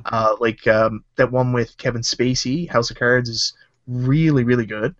Of course, like Arrested Development. That was pretty fantastic. So I haven't seen a lot of their action-type series. So I don't know. Mm-hmm. This could be a really cool mix of, Lord of the Rings with them having that quest to get the Triforce, but at the same time with a Game of Thrones type Agnem trying to take over, well, not Agnem, but Ganon trying to take over Hyrule. They could do some really cool things with it. I'm open. Most people are just shitting on it, but at the same time, do you remember a couple of years ago IGN did that April Fool's skit where they showed the Legend of Zelda movie? And everybody was like, oh my god, this is going to be incredible. So they make this fake, really cheap like commercial for a movie, and everybody freaks out. Then something legitimate comes out about Netflix, and people are like, it's going to be terrible. Yeah, that's that's exactly what I was going to talk about. How the fanboys stood up and said, "Yes, finally!" And now it looks exactly the same as that. I mean, if anything, it looks better. At least from what I've seen, it looks better than that trailer did. And now everyone's like, "No, it's going to be shit." Screenshots of it? I didn't actually look that far into it. I've seen some like I guess test pictures maybe is what it was or something like that. Yeah, but if they ended up using green screen, Link's gonna have to change his suit. They'll use pink screen. They have multiple screens. I don't know. My thing is, I guess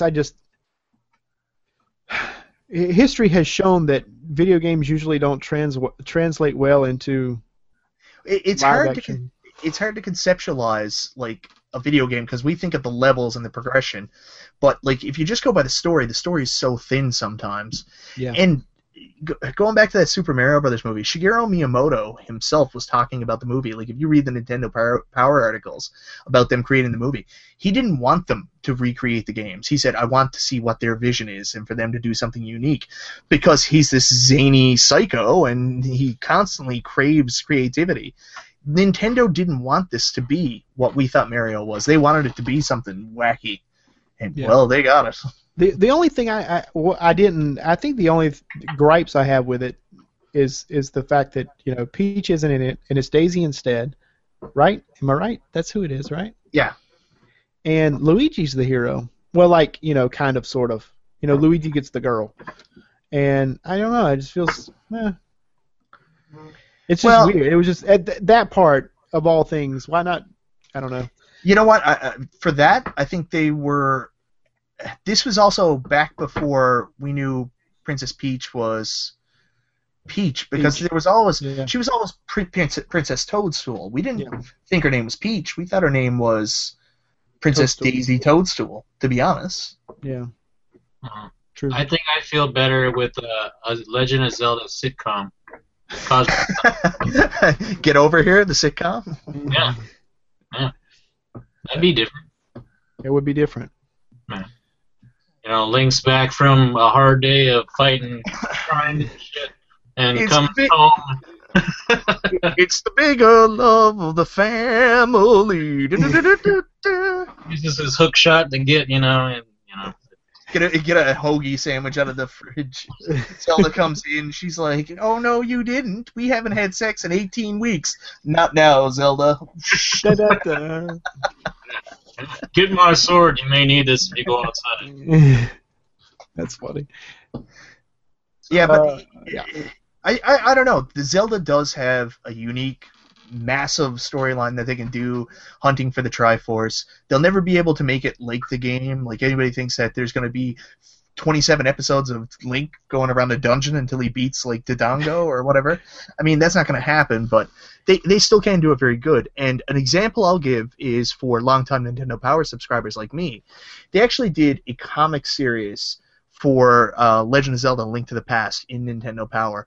And I'm telling you, they did a very good job with it. So if they can take storyboarding like a comic book and then turn that into a movie thing, you can make a very competent show-type movie. There's a pretty solid Legend of Zelda manga book set. It's good. I mean, a buddy of mine spent a lot of money at MagFest to get just a couple of issues of it, and like 2 weeks later, I found the whole set in a game store for less than he paid for 2 of the books. Oh, nice. I didn't get them because I don't care. Oh. But I called him and told him to go get them. I don't think he ever did, though. Oh, no. But yeah, so, I mean, but anyway, there is, it's like you said, if they can do it, turn it into a book series, so to speak, they certainly could do that. I just don't know how well they're going to do it. And that's just me being pessimistic and just a jerk. Well, I don't know what people are expecting here. I mean, this is a show. Like, have you watched, like, Agent Carter and stuff like that? Like, those shows aren't really that good, but people are nuts about them. Like The Flash and stuff. None of that stuff is that good. It's really hokey, but it's enjoyable. So sit back, see what happens, and just enjoy the show. And for once, don't complain about something you read on the internet looking to get attention for it. Yeah. Yeah. That's. Am I being too harsh here? No. I don't think so. I think people need to calm their tits. Be more harsh. Yeah. But it has got to that point now where it just seems like, and I'm not saying that there's anything specific, but people are just looking for something to complain about, looking for reasons to make these complaint videos to get attention. Like, and it's just crazy. Yeah, it's interesting that you mentioned, like, you know, we're talking about Legend of Zelda and it's a Nintendo thing, and you mentioned complaints. Can we talk about some complaining about Nintendo stuff for just a second? Yeah, we left this off our list, by the way. Yeah, I forgot about it until we started talking. The Nintendo, probably the biggest thing that's been across YouTube for the past couple of weeks has been Nintendo's Creator Program, and people are so upset about this. And there's a lot of misinformation out there, which is the thing that I'm really surprised by. Like, people, and I think people that are really upset about it are helping to spread the misinformation because it just gets their point across more. And mostly the people that are upset are the ones that are making money off YouTube, you know, the ones that are trying to make a living out of it. So it's hard to judge whether their opinion is because they really ethically feel what Nintendo's doing is wrong, or they're looking at it saying, this hurts my bank account, so I hate it. Which it shouldn't hurt their bank accounts because they're like raking it in off Patreon. Very true.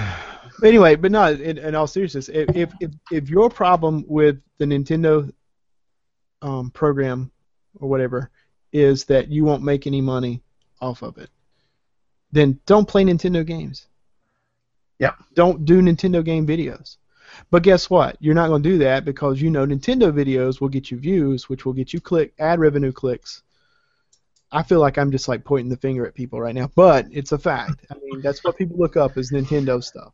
Well, Stu, what are your thoughts, man? I think Nintendo's just trying to get some more money their way. Obviously, they don't need it, but if they can, they're gonna go ahead and do it. And the people that are upset are, I guess they're rightfully upset because they're putting in work, and for somebody to just put their hand in a jar like that kind of sucks, And was I wrong to say that they are not trying to take just a percentage, but they're trying to take all of your revenue? No, they're trying to take a percentage. Let me break it down for you. The way it works is, if you sign up to be a Nintendo-sponsored channel, you'll receive 70% of your revenue. However, if you just sign up to do individual videos that were previously Nintendo claimed, you'll receive 60% of the revenue for your video. So, full channel, 30%, individual videos, 40%. Now, here's the click on this. Let's go back a bit, because people are really upset about that. The reality is, the only videos that your channel can have, and the only videos that you can be part of this program with, are videos that were already previously claimed by Nintendo for having Nintendo Content ID. So the thing that blows my mind is, people are like, this is ridiculous, Nintendo's asking us to do this. Well, Nintendo's not asking you to do anything. Nintendo already did something. They said, F you, we're going to take 100% of your revenue by claiming it, and now you get nothing. So, for the people that are like, oh, Nintendo is just such a scum bucket for doing this, really, this was an olive branch they didn't even have to do. Yeah. Well, Sega had some issue with that, too, remember, when they were doing strikes? Yeah.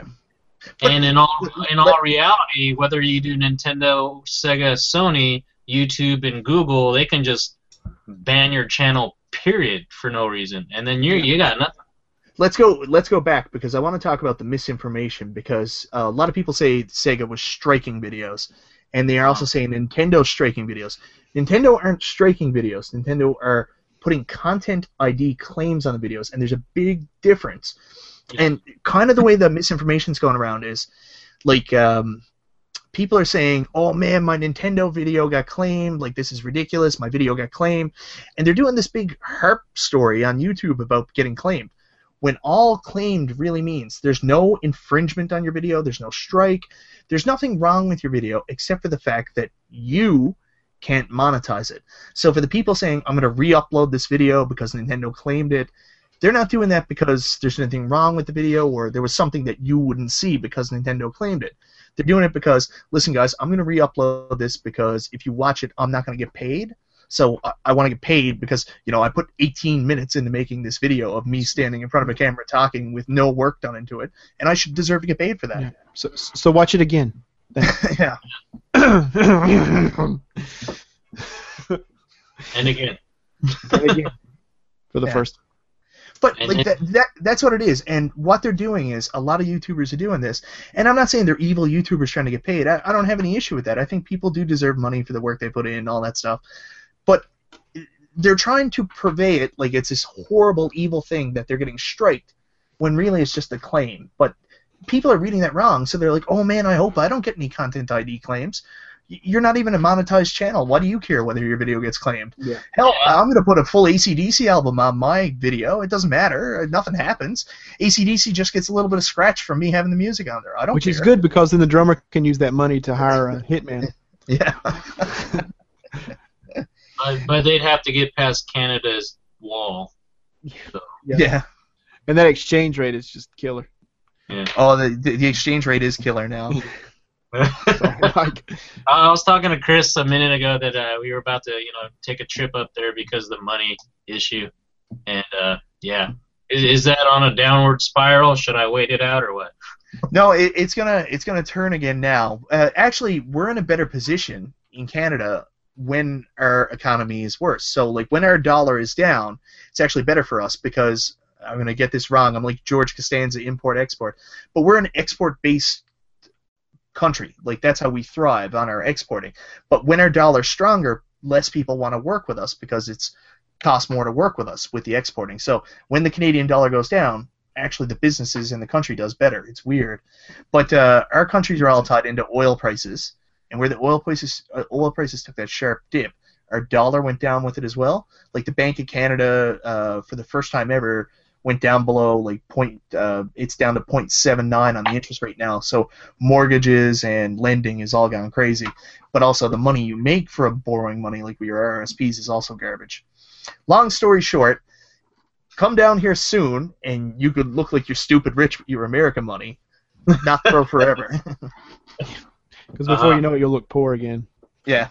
Because a couple years ago, it was like the exchange rate was reversed. It was ours was like 80 cents on your dollar. Oh yeah, that was the time when I actually enjoyed going on eBay, and I was like, making it rain. 9 copies of Amagon? Why not? I'm building a sofa with all these. Yeah, so I don't know. Now Nintendo has come out since, and they've done some other things, and that's the thing. The way this information is being shared, most of the information that's coming out, like, I don't get any feed from Nintendo. The feed I get is from people on YouTube that are just really upset about it, and they want to talk about it because it affects. I understand what they're saying, because this also sets a very bad precedent, because if Nintendo can do this and get away with it, what's to stop the other companies from doing it? Yeah. Like, Vic Tokai creator program. Yeah. Look out. But it does. It creates a precedent then. So it then becomes almost impossible for YouTubers to make money, because Nintendo. The real problem for me is Nintendo's content claim process is ludicrous. It's too much. It's above and beyond. I think it's super automated, obviously. Really Nintendo actually play it off on Nintendo blame YouTube. Nintendo don't take any ownership for their claim policy. They're like, no, that's the YouTube bots. That's all their fault. They won't take any responsibility for it. That's why everybody's jumping to the Patreon. No, Patreon. I think you could continue to make money regardless of how many claims, strikes, or whatever you've got. That's the loophole. In theory. I think, well, no, you can't continue to make money depending on how many strikes you get. Again, but you know what I mean. Claims just stop you from making money.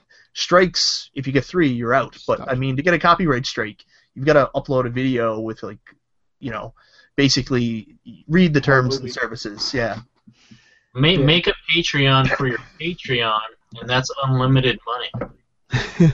It's cyclic. That's another thing too, and this is why people got so defensive about it, because I've seen a lot of posts from these people complaining about the YouTube program. People are kind of getting sick of all these YouTubers trying to make money, and I don't have a problem with it. I don't think there's an issue with it, but these guys that posted all these articles about like the partnership program and the dangerous precedent and what Nintendo are doing, they got a lot of lashback from the community about how they're money grubbers, and that the only reason they're upset about this is because they can't make that dollar. So they actually, a lot of them got attacked, and it wasn't the big ones like PewDiePie or whatever his name is. Like he does something, everybody's like, oh my god, you're so good, you have 30 million subscribers, so obviously you're Jesus too, whatever. But Electric Boogaloo. But then you have the people that are actually struggling and like trying to make it. The people that are right on that fringe of really trying to make this possible. They're the ones who get the lashback. It's not the big guys. I mean, PewDiePie, Smosh, they can come out and they can say whatever they want. The people are just like, oh, we love you. But the people that are actually at the ground level, like really trying to get up there, they're the ones that people turned on. They're like, no, I don't like you because you're right at that level where you're not really a celebrity, but you're kind of building towards that way, and now we hate you because you want to get paid for it. Well, they made it. The incentive was, an incentive initially for content creators to make it, but now if you're just over pushing it, it's like I feel that you deserve it, obviously, but don't put it in somebody's face all the time. It should be something that somebody wants to do without you promoting it like every freaking day, every hour, blah, blah, blah. There's more videos on Patreon and AdSense and all that than actual videos that people want to put out. You know what I mean? Shut up. But there's another misconception about Patreon, too. Like, I've seen people... I posted a link on my Facebook fan page. You guys all know. I have no intention of doing a Patreon. Actually, when the Patreon discussions came up, I was really negative towards Patreon. So I wanted to get some feedback from the people that are part of my Facebook fan page and all that stuff. And everybody jumped on me right away and said, don't do this. And they all assume for some reason that it's a subscription base for your channel. And I'm like, no, it has nothing to do with subscriptions. I would never ask somebody to pay to watch my channel. That's ludicrous. It has nothing to do with that. But then I've seen other people who actually set up their own Patreon call it that. They say this is a subscription service to my channel. It's not that. It's a tip jar. That's all it is. And honestly, if I'm not mistaken, in my knowledge about how it works is if let's say that I've donated to my Weekend Game Guy 2 channel. If I donate to Weekend Game Guy 2 Patreon's account, I can choose, this month I'm not going to donate. Yeah. I'm going to stay a contributor or a patron or whatever they're called, but this month I'm going to sit it out. I don't really have the money. So you don't have to automatically do it. No, you can back out anytime you want. And I think we might have talked about it in the last podcast that it could actually change your channel because you start developing these Patreons. You're really tailoring your content to them to get them to keep paying you. Yeah. Did we talk about that? I think we mentioned it in passing, but we didn't. I think Stu said it. He's a smart guy. He'd say something like that. Yeah, it sounds like something Stu would say. What did I say? That with the Patreon account, that all you may end up doing is the content you create is just content to pander toward your patrons and not so much your subscribers. Do you know what I'm saying? Yeah. You're saying I would say that? That seems like something smart you would say. Oh. Well, they're actually not separating, segregating, whatever I'm looking for. Certain people get this, certain people get this. Everybody should get this without having to be all the way over here and pay Patreon. You see what I'm saying? The people of the Patreon is just like Mike said, is as a tip jar. Yeah. So, why would you, estrange all your loyal fans that are not paying, obviously, versus the people that are paying? They're not. Everybody should be the same. That's what I'm saying. So, it creates a lot of issues for the content creator if they keep on, segregating everybody. Okay, we've said something a couple times that I want to talk about now. When did YouTubers become content creators? But you know what I'm talking about. There is no YouTubers anymore. Everybody goes, I'm a content creator. I'm a content creator. I'm a YouTuber. I think that changed when YouTube quit being me in front of a camera just doing this, like vlogging, if you want to use that word, and became, it became a lot more. A lot of, if you want to call them content creators, you want to use that, YouTubers, whatever, went from just doing something in front of a camera and just running your mouth to, Weekend Game Guy episodes, that was a lot more than that. And that was, you know what I'm saying? Like, whenever we stepped away, whenever YouTube itself moved away from that, and then people really started stepping up the game, and it really became a entertainment outlet more than just a vlogging site. Yeah. I think that's whenever people started using that word to kind of give themselves an air of professionalism, maybe. Mm-hmm. Yeah. But there's nothing wrong with bettering yourself or bettering the content creation. Fuck that. The fucking YouTube videos that you make, there's nothing wrong with trying to improve that and make things better, because obviously if you make a YouTube channel and you make videos, you want to make it entertaining for yourself as well as the people watching it. And then that's how people usually get more famous or more subscribers, because they're doing what they like to they're doing what they enjoy. So without worrying about all that other stuff, and that's the thing that's missing these days, is they're catering too much about what people are worrying about, and they're totally forgetting what they want to do, and so they're getting the wrong kind of audience anyways. Yeah. I'm changing my channel to all Thug Life videos.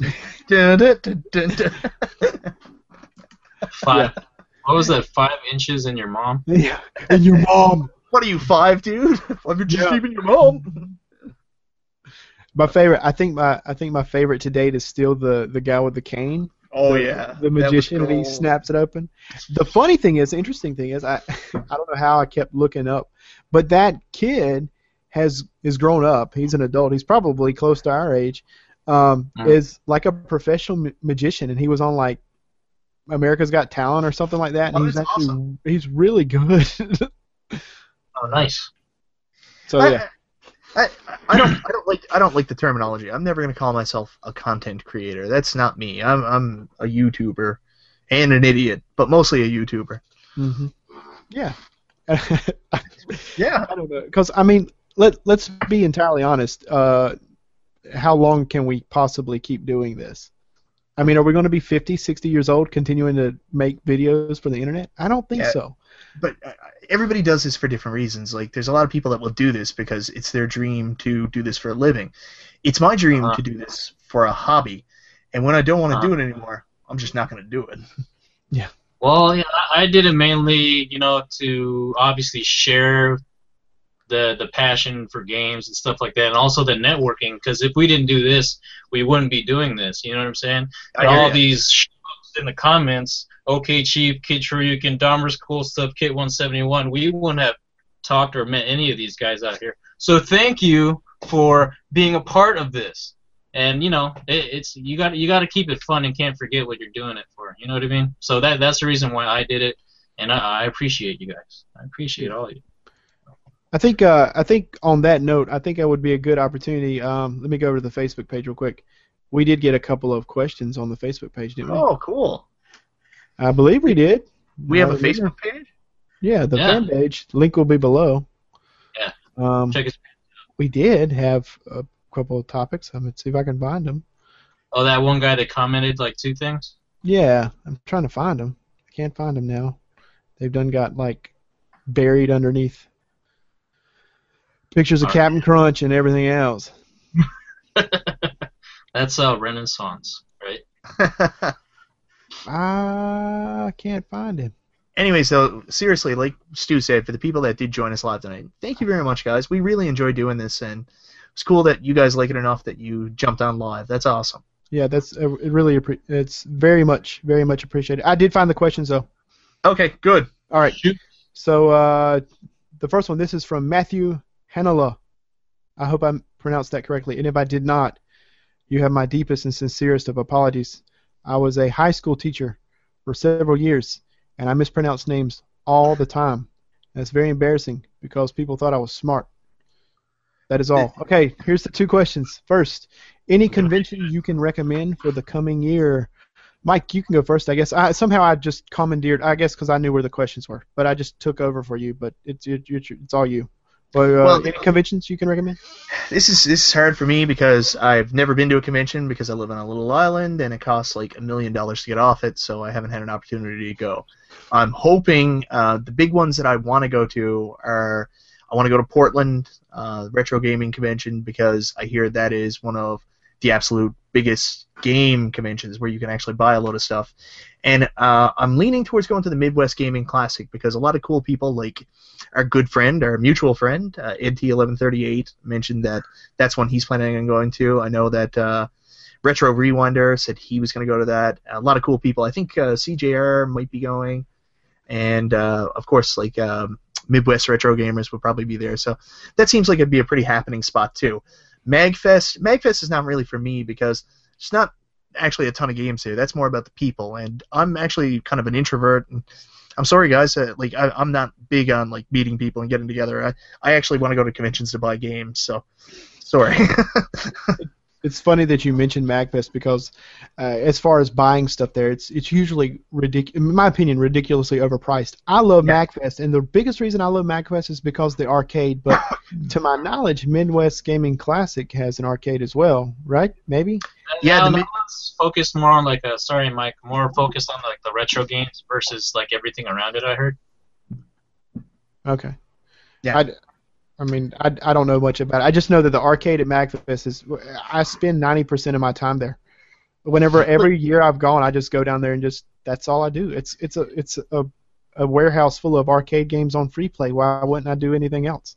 The other thing for me too, and this is no offense to a lot of the really great YouTubers out there, because there's a lot of really cool people I'd love to meet. Like I'm a huge fanboy of like Pat the NES Punk, the Angry Video Game Nerd, but at the same time, like I'm not a big like go to like a table meet and greet type person. Like I'm a huge lifelong wrestling fan, and I went to WWE Fan Access for the WrestleMania I went to. And my wife was like, "Are you going to stand in line to meet the Undertaker?" And I was like, "No, I don't really want to meet him. What do I do? Say to him like, hi, you're not actually an Undertaker." Like that's weird. Like I'm not going to go up to him and be like, "I like wrestling. Do you like wrestling?" Let's wrestle. Does your back hurt? Well, like, there's nothing I really want to say to him. Like, I want to go to the event, I want to see things, but like, I'm not that meet and greet person. So like, events where they're like, "Would you like to meet Stuttering Craig?" And I'm like, "Well, I don't really know Stuttering Craig. I don't really watch his stuff, so I don't know. I don't think I want to." Mike, say if you went to a convention and somebody noticed you because of your YouTube and Michael B. the Game Genie, would you want somebody to come approach you, and how would you feel about that? You know what? I'd be totally cool with meeting people, but I wouldn't be cool with sitting at a table waiting for people to come meet me. That situation's awkward. I don't mind meeting up with people, like I just mentioned. Like, I'd love to go to Midwest, meet up with Ed, and say, like, "Hey, let's go over there and see if we can find some games together," or something like that. That's cool. But, like, to go to a convention where I would have to stand in line to go out and meet somebody, or someone would have to stand in line to meet me, I'd be completely awkward about that. I wouldn't want to do it. Yeah. Well, I don't know. I go to at least maybe one a year, but that's usually just to go in and see what the vendors have, because usually the vendors bring a big variety from their stores, and they save the good stuff and bring them there. And as of local conventions I've been to, the prices aren't crazy high. They're basically just eBay minus the shipping. But I do enjoy going to see all the different vendors from around the city and what they actually have to bring. And also, I truthfully haven't bumped into any of the YouTubers or any online personalities as of yet. But that wasn't like the Portland Retro. I went to the local Seattle one, and so there wasn't as many people there. And plus, I was maybe there for like a couple hours, and it was fun. But there's nothing that I'm really looking forward to this year that I know about that I can go to locally. So. There's a lot going on, like the Retropaloozas, the Midwest Gaming Classic, is that what it's called? Yeah. And then, Retropalooza is another one, actually, I'd really like to go to. Like, from what I've seen, that's actually like an old school gaming convention. There's lots of stuff for sale there, so that looks like it's a really cool one, too. Mm-hmm. But that's in Texas. That's a long way away from me. Yeah. Then again, so's Portland. Yeah. Well, pretty much anything remotely off that island is a long way away in terms of finances, right? Because like the plane ticket alone is like a house payment. Well, yeah. I mentioned earlier I went to WrestleMania a couple of years ago. There was a guy next to me from England, and or actually he was from the UK somewhere. I think it might have been England. So I figured he paid like a good couple $1,000s for his ticket. So we were chatting, and he said, "How much did you pay for your ticket?" And I said, "Well, me and my wife flew here. It cost us about $3,000 for our return trip." Damn. And he said, "Oh, wow." And he said, "I came from this little town in England." And I was like, "How much your ticket cost?" And he was like, "About $600 American." I was wow. Like, son of a bitch. You're in a time warp or something. What can you do? That's ridiculous, Mike. That's ridiculous. Move to New York. Is it like that all over Canada? Is it like that all over Canada, or just your island? No, it's not the island. It's just it has to do with supply and demand of the flights. And like Newfoundland, there's only 500,000 people, so there's not that many flights going out. But believe it or not, like we're not the most expensive place either. Like, I'm going to see my wife very soon, and the most expensive part of that trip is actually flying into where she's to, because it's such a small airport. The smaller the airport, the smaller the number of flights, the more expensive the flight gets, because it's all about that cost sharing of the number of people on trip. And that's why it gets so expensive. So if I leave Newfoundland, the most expensive part is leaving Newfoundland. Wow. Have you ever had a convention in Newfoundland? Newfoundland? I had a cool experience where someone reached out to me, and they're running a sci-fi convention here. Like, they run one every year, and I've never gone because, well, I went one time. I snuck in. I didn't buy a ticket. I just walked past security and just went in. Nice. I'm not joking. I was like, "Get out of my way, nerds." So I walked in, and this is they had game vending tables, and I was like, "I'm not paying for this. Why are people dressed like Doctor Who? What a bullshit." So, anyways, what the cool thing was, they were at another convention out in Corner Brook, and all of a sudden my phone starts blowing up, and it's guys I used to wrestle with that are involved with this Sci-Fi on the Rock, and they're like, "Mike, you're not going to believe this. We're at a convention in Corner Brook, and all they're talking about here is Michael B. the Game Genie." And I was like, "Oh, that's cool. It's cool that the guys see on my show." So then they started asking me. They were like, "You should do a panel at Sci-Fi on the Rock." And I was like, "You know what? I'm not going to do that. That's not me." So anyways, I told them. Just so twisted. Yeah. What? Let's just drink a lot and we'll go for a panel.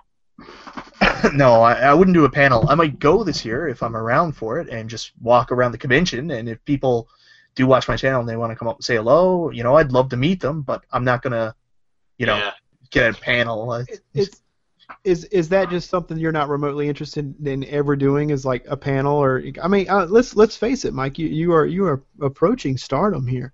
I mean, in all seriousness, you are, subscriber number wise at least, that you could easily be recognized at a place like MagFest. I mean, easily. So I mean, is that something you're not remotely interested at all? Or?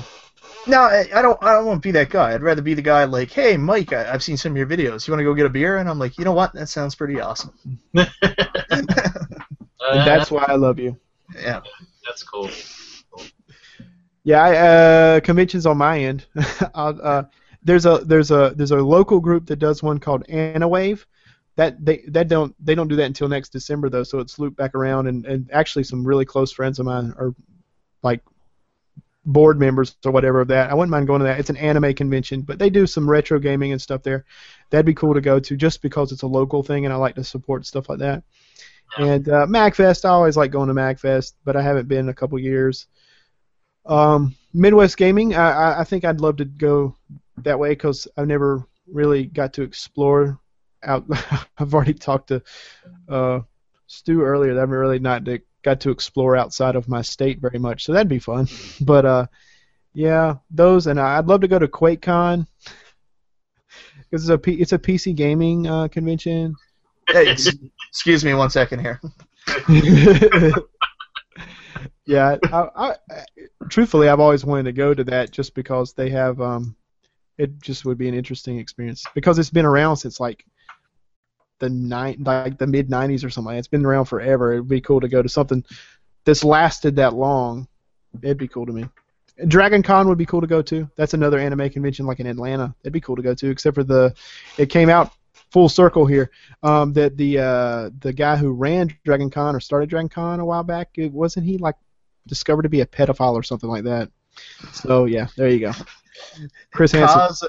Cause a wheel, the world goes round and round in a circle. Here we are again with the pedophiles. Yeah. We do that every podcast. I don't understand why, but. Your fault, Chris. Yeah.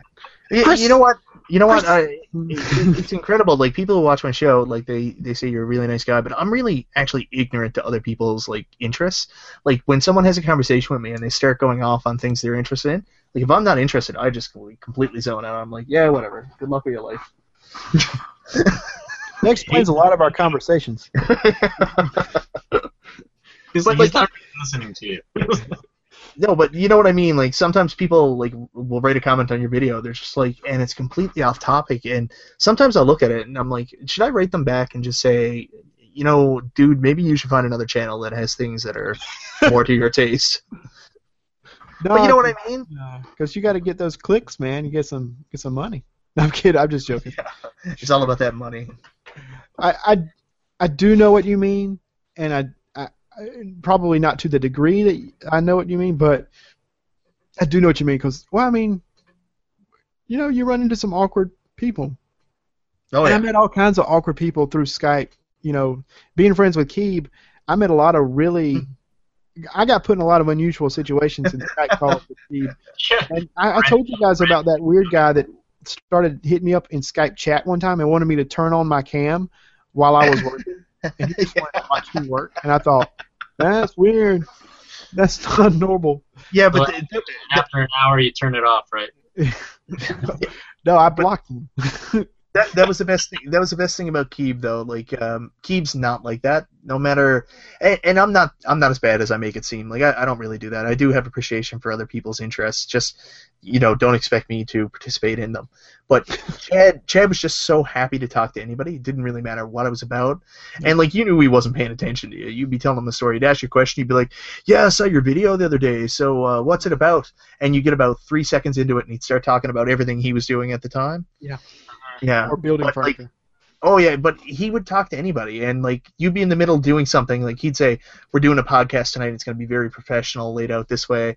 And then 3 minutes into it, he's like, "Oh my God, Rich is online. See ya." And then he'd hang up on the podcast. And go, okay, Chief. Yeah. Or you just bring random people in. Oh yeah, that was interesting. Like, and that was the thing that I was uncomfortable with because but get this. It takes a while for me to get comfortable with people. Like, you know what I mean? We've been talking for years, and we talk a lot differently than when we first talked, right? It takes a while for you to get comfortable with people. And Keeb's not like that at all. Keeb's just like, hey, I'm going to bring this person in that I've never talked to before, and then I'm incredibly awkward when I meet someone for the first time. I'm just like, so do you like things? Do you like wrestling? No, get out of here. I only like wrestling. Yeah. Salt of the earth. Anyway. Speaking of wrestling, I got a review coming out on Sunday based on a very good wrestling game. I'm very excited about it. Yeah. So what do you guys have coming up for your channels? I guess we can talk about that. Well, Mike's doing that review on wrestling. I started, Stu. I don't know if you caught that. Obviously, you weren't interested in what I had to say. It's actually the game you've got picked is one of. There's only a handful of wrestling games I really enjoy on video games wise. One is like the original WrestleMania for the NES, which is because the Honky Tonk Man has the guitars, and I love that. Yeah. And I love the music on that game. But the one you've got coming is one of the ones that I really like. I'm really happy with the review too. It turned out really well, and so that comes out on Sunday. After that, I got to take a short break. I'm going to spend some time with my wife, and when I come back, of course, I'm going to update my NES collection. I'm going to do more of these game pickups from the New Adventure Island, and I've got to do my 10,000 subscriber video, which is my top 10 games of all time. So I have been working on that, guys. Sorry I haven't put it out yet. It's just a matter of finding the right time to release it, and also just getting it done. And it's easy to do for me because I always know what my top 10 games are. But sometimes it's hard because some of them are RPGs, and how much do I want to capture to really show that? Like, I'm going to have a minute clip of me talking about why I like it. Do I really need to pay for 46 hours to get footage for that minute clip? Nope. So just download it. I can't do that. I never do that. I got to record the stuff myself. I'll play it for you and just send you the footage. I'm lying. I'm not going to play it for you. I know. I didn't think you were. You just send me. I get like footage. It'd be like the gameplay, and every couple seconds there'd be like gay porn sliced in. What? That's not how you do a review? Well, it's the way it's supposed to be done. It's just like it's like Cloud is like just the part where Sephiroth's going right in the area, and right when he's about to stab her, there's just like the kicking mouth. It was just a blink. Did you really see it? Did that even happen? You'll never know. Yeah. What are you doing, Stu? Anything? Well, I'm doing my monthly haul pickup video, and then I kind of wanted to get back to. I was actually gonna do a top 5 games you should download from the internet or borrow from the internet. Yeah. I was actually gonna do that, so that's gonna be interesting. I gotta think of 2 more. And the purpose for that is just because, very expensive or just games that you can't get that are not available retail. You know what I mean? Yeah, that's a cool one. I like that. Yeah. So other than that, it's usually probably something on the whim, but just those are the 2 main ones that I want to work on at the moment. I got a couple of coffee time videos I want to do just for the sake of doing them. I got to do the drawing for the game that I'm giving away in the review. I got a lot of those I'm giving away. I got so many games I'm giving away this year because I got so many duplicate video game keys. I mean, if you don't play PC games, fine. But the thing about it is, you buy bundles of these games because you can get them super cheap. I end up with like 5-6 copies of the same game, so I'm just going to give them all away because I feel like it's easy. And anyway, so I got to do that. I got to do. I got a couple of top 10 game ideas, and one was the top 10 driving games like racers, which is it'd be an interesting list for me to make because I don't particularly like driving games. So the 10 I know that I would choose are very specific, and there's very specific reasons I've chosen them. So I think that'll be fun. And I'm doing a playthrough of. There's my wife again. I'm doing a playthrough of a old DOS game. I'm going to review that one. It kind of came out around the same time as some of the 16-bit classic games, and I really have a lot of comparisons to do between. And really, honestly, I'll go ahead and admit that I feel like some of the console games of the time are better than that particular game, but it's more because of gameplay. Honestly, it's a little bit more because of gameplay than anything else. But that's because I think that's just because of the direction the developers went with what they were. You ever play Carmageddon? Yes, Carmageddon is a lot of fun because you can run over pedestrians and stuff. I love it. You ever check that one out, Mike? You should do your top 10 driving games the same way Keeb did his top 10 videos. Down for like 6 hours. No. Keeb's top 10 videos were just like, and here are my top 10 NES games: Mario 1, Mario 2, Mario 3, Duck Hunt, Double Dragon, and he only listed about I think he listed 17 games in his top 10 NES games. Yeah. It was all just quick, and then the video ended. Remember his game hunting? Yeah. Oh, I love this game hunting. His hour-and-a-half game hunting videos. Newfoundland Game Hunter. I actually don't know if anybody will ever see it, but I do have a bunch of footage of me and Keeb, because we used to meet about once a month, probably a little bit more than that, and we'd just go out for lunch in the mall, and I'd always have my phone out, and like we'd walk around GameStop, and I recorded Keeb like going around looking at games, so I got a bunch of footage like that. It's kind of bittersweet because I kind of look at it now, but I don't know if I'm ever going to share it. But anyways, I got stuff like that. It's something special you can keep. You know what I'm saying? Like, it's a nice memory. I thought originally I was going to do something like a tribute, but I decided I didn't want to do that. Like I thought a lot of people did some really nice tributes for Chad, and I didn't want to do one because no matter what I did, I'd always feel like it would be just to get attention, and that's not important. I didn't hang around with Chad to get attention. I actually liked the guy, and well, I didn't like him so much when we'd go and he'd say, "How about we go for lunch?" And then he'd order food and then tell me he had no money. I didn't like that very much. That's what a good friend does. Oh man, Chad was funny that way. We talked about it. Remember the trade I did with him? I got Hyperstone Heist after giving him like $300 worth of stuff to finally get it. Yeah. I traded with him like 7 times for the same game. It was worth it. Yep. Yeah. Tour level, right?